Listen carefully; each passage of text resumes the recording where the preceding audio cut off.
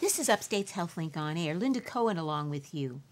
As the global death rates for maternal mortality have fallen, there remains concern that the U.S. is one of the few countries in the world where maternal mortality rate has risen despite improvements in health care. Well, here with more on this disturbing trend is Dr. Alexandra Spadola. She's Associate Professor of Obstetrics and Gynecology, specializing in maternal and fetal medicine at Upstate Medical University. Welcome, Dr. Spadola. Thanks so much for coming in. Thanks for having me. So it sounds like the U.S. is an outlier among the rich nations of the world in terms of maternal deaths. I guess there had been some recent data earlier this year suggesting that there's actually been a rise in maternal deaths, but I think you would like to explain that that's not exactly the case. Tell us about it. So there's good news and bad news. Part of the story internationally is that you are correct. We rank much lower than many high-income countries for maternal mortality, and currently about 60 in the world, 60th place. So when you say we rank lower, you mean we have a higher rate than some of these other countries. Exactly. The good news is that some of the trend in increasing rate does not appear to be a true finding. In September, data showed that rates had risen from the last official maternal mortality rate in 2007. As we struggled in this country to all be on the same page with how we're finding these deaths in terms of our vital statistics records and how each state was adopting both new guidelines and how new diagnosis codes were helping pick up more deaths than ever.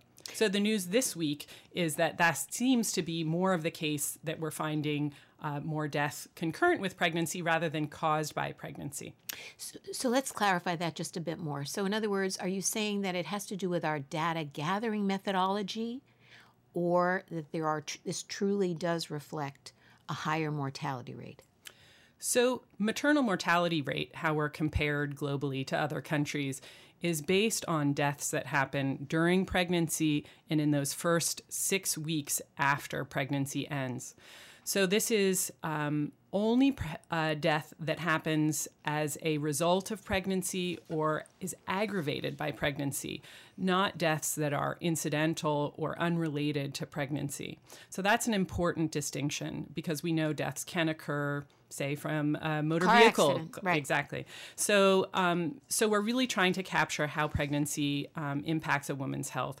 And it's the good news that we've gotten better at picking up these deaths in the United States, but that may have made our numbers look worse than they actually are in terms of that fact. When you compare the rate, actually, though, however we measure the rate, assuming there's some uniformity, I'm hoping, across countries, I read a statistic that the rate in the United States in 2013, which is a recent year, was more than triple that of Canada's. Yes. So there's been a lot of effort to look at the factors behind these reasons. We don't think it's related to things like the rising C-section rate. We don't think it's related to factors having to do with immigration or rural poverty. We don't think it has to do necessarily with some of the concurrent medical conditions in pregnancy in terms of people who've analyzed the statistics. But we're still looking at the ways in which the women's health has changed over the past decade in terms of influencing those statistics. Yeah, I want to get into that a little bit more in terms of what might be the causes, but let's talk more about specifically in terms of the data. What type of rise over the last 20, 30 years has there been? I mean, I've seen something that said 25 years ago in 1987, there were roughly 7 deaths per 100,000 live births, deaths of mothers per 100,000 live births. And then as recently, I guess in 2011, that number had more than doubled, almost 18 deaths per 100,000 live births. So again, certainly historically, before 2003, death certificates in the United States had no indication of whether there had been a pregnancy in recent weeks, days, or even the past year. So that's been part of that story, is that we are just finding more deaths than we did in those prior decades, and again, trying to understand better what's going on. What I was going to ask you, though, is bottom line is there's some issue with the way the data is collected, no question. But the fact is, as a rich country in the world, as you say, we rank 60th. So that's a significant fact in and of itself. So I wanted to dig down a little bit deeper as to, you've alluded already to some of the things people have discounted as being part of that picture. But let's talk about, what do you think, or what has been suggested to be the causes for this? So we know that the top causes for maternal death in this country, as in many other countries, include obstetrical hemorrhage, hypertension, cardiac disease, pulmonary embolism, sepsis, and then things that are rare but very fatal, such as amniotic fluid embolism. Now, those are things that are taking place during the birth process, prior to the birth process, or in the period postpartum after the birth process? Or is it all three? So at different times during pregnancy, there are different causes of mortality. So women who die in the first trimester, say, are dying more from things like hemorrhage from ectopic pregnancy or infection, whereas we see women around the time of, say, a term birth dying more often from hypertension, amniotic fluid embolism, or cardiomyopathy. And that's taking place, is it during the birth process, or is it just kind of around the birth? It's a great question. So we see that about 3/4 of women die in the postpartum period, and some of those are within hours in terms of severe obstetrical hemorrhage. But some of those are in the weeks after, where a woman may come into an emergency department complaining of a severe headache, be discharged and go home and have a stroke or fatal intracranial bleeding.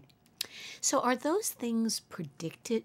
I mean, are they predictable? In other words, when you talk about the underlying causation, obviously there have to be some comorbidities, some things that predispose people, excuse me, to this type of thing. Before you answer, though, I want to say, if you're just joining us, you're listening to Upstate's HealthLink on Air. I'm Linda Cohen, along with obstetrician gynecologist Dr. Alexandra Spadola.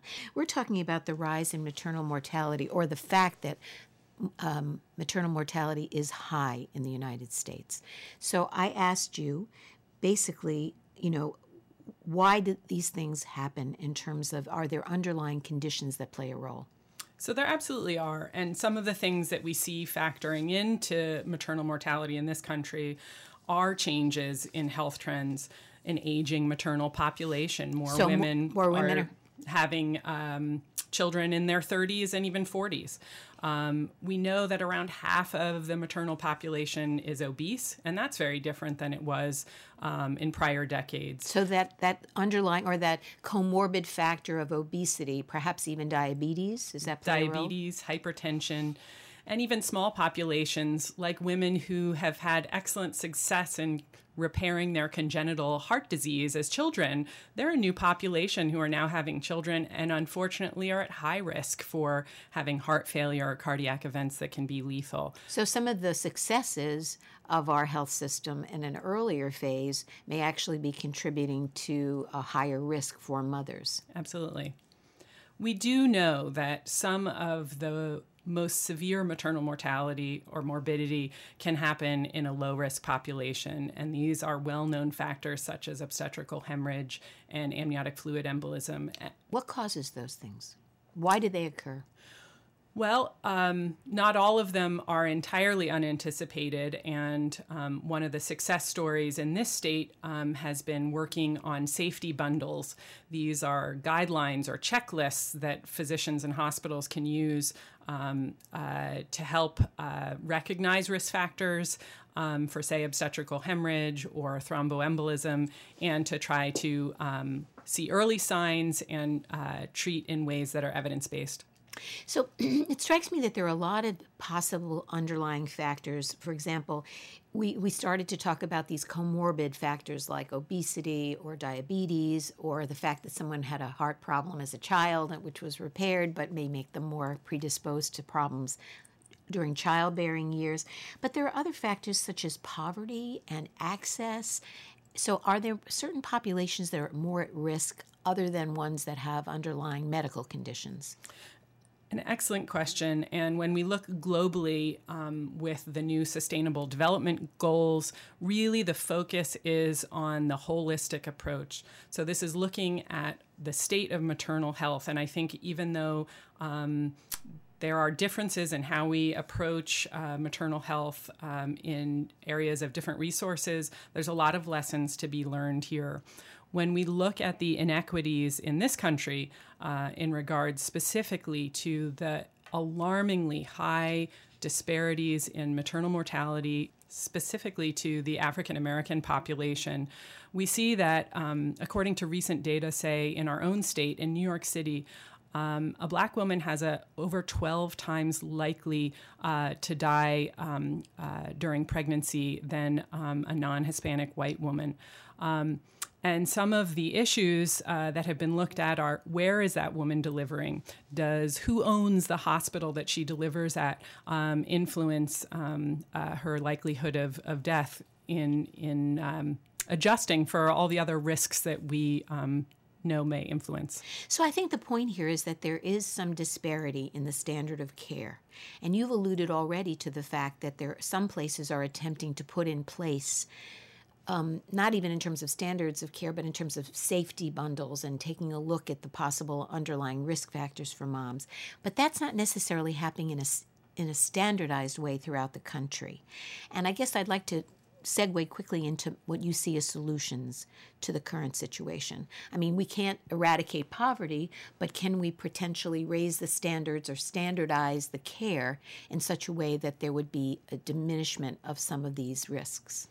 Right. So ACOG, our American College of OBGYNs, is very focused on the types of strategies and guidelines that look at that evidence-based standardization and disseminating that throughout the country. And then again, we're focusing on that lifespan of the woman, the preconceptual health, access to contraception, safe abortion care, things that will help women with chronic medical conditions avoid unintended pregnancies and be healthier during pregnancy, and then a smooth transition back to her regular health care providers so that events that happened in pregnancy can be recognized as risk factors for her health going forward in her life. I mean, obviously, it's a very when you talk about the fact that there are all these factors, whether they be comorbid conditions, underlying problems, and the fact that there's problems with access or disparity in care, these are very large issues that then kind of translate into this problem, and they're very large problems to tackle. But clearly, women's health overall needs to be addressed in a way where there's equanimity or equality across all people in this country. And even though we're talking about maternal mortality rates, we want to recognize that why women are more likely to die from homicide or substance abuse as also part of the ways that their interaction with the healthcare system in pregnancy may help their survival. May help their survival? These are moments in which can we influence a woman's life positively? So even though they're not directly pregnancy related, can we change those rates, as those are part of those late maternal deaths in the first year? Very good. Well, I want to thank you so much for coming in. My guest has been Dr. Alexandra Spadola. She's Associate Professor of Obstetrics and Gynecology. She's specializing in maternal and fetal medicine at Upstate Medical University. I'm Linda Cohen. You're listening to Upstate's HealthLink On Air.